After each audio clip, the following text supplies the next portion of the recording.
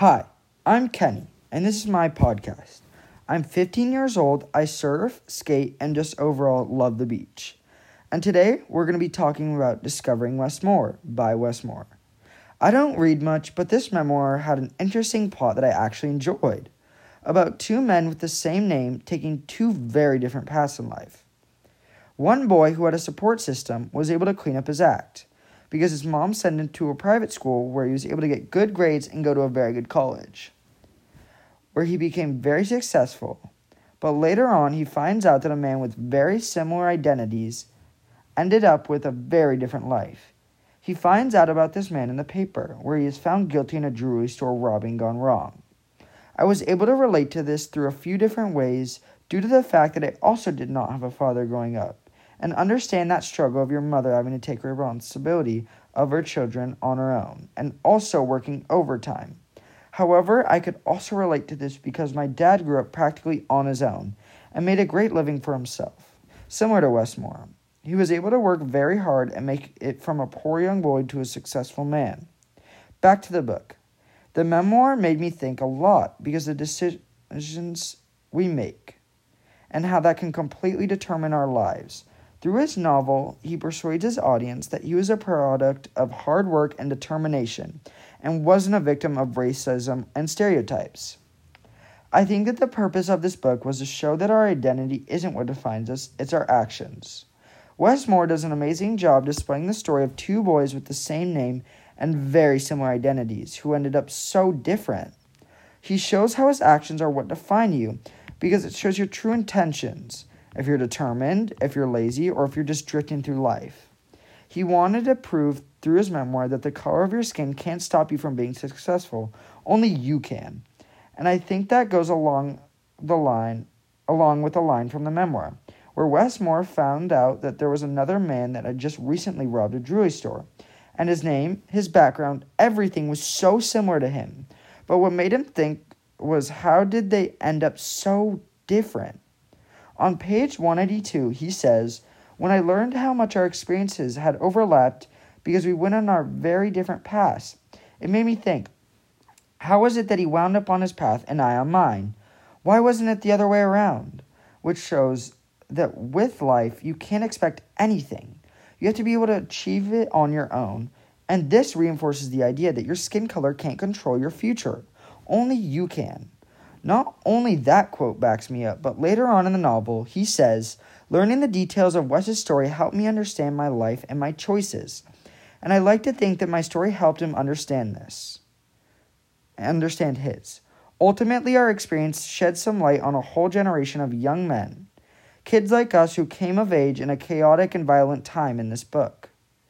I wanted to figure out what lessons our stories could offer to the next generation. Today's young men and women will wind up at some of the same crossroads Wes and I did. Wes agreed to share his experiences in his book so that others could learn from his story and choose a different way.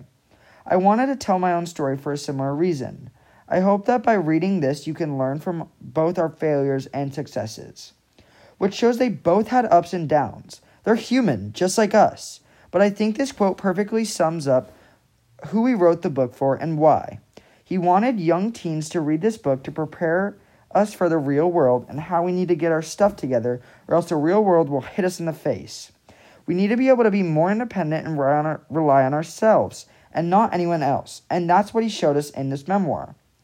We also read a commencement speech that Wes Moore held, where he further enforced the idea that your actions are what define us. For example, in the speech, he says, people are just one decision away from going in one direction or a completely different direction, which proves that he could have very likely been like that other Wes Moore, but he didn't let himself succumb to those conditions, and he was able to accurately display the truths and lies stereotypes and tried to encourage out-of-the-box thinking and showing that stereotypes encourage that inside-of-the-box ordinary thinking. But the second you get out of that stereotype, you have won. Not only the freedom to define yourself, but the ability to be limitless. But yet again, still talks about the basics of actions over identity. Notice how he didn't bring up race, past, or financial status, because he's trying to teach us that that's not what matters. It's what inside that truly matters. But not only that, this book relates to the real world. due to the fact it was a memoir, but he also relates his life to the struggle of gang violence and drugs in the hood. This memoir kind of talks about the vortex of gang violence of the other Wes Moore being a prime example, that he was a child born into it and was never able to get out of the vortex and fell victim to the system.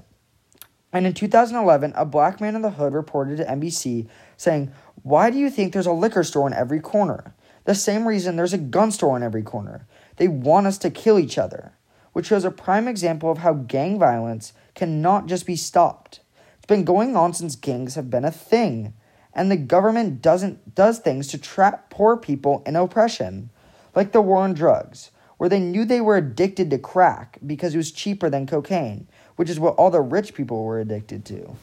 And to quote-unquote clean up the streets, they made the sentence for crack way harsher than coke, which led a lot of fathers to end up in jail, which reinforces that they've been trying to lock up the hood since there's been a hood, and which very likely could have been why the other Wes Moore's father was so absent. And lastly, after listening to my podcast, you're probably thinking, what does this privileged white boy from San Diego know about racism and oppression? Well, this book has helped me grasp an understanding that not one of those things even matter. Wes Moore has helped me understand that there's nothing to blame failure on but yourself, and that you are not your past or your parents or even your skin color. You are you and what you make of yourself.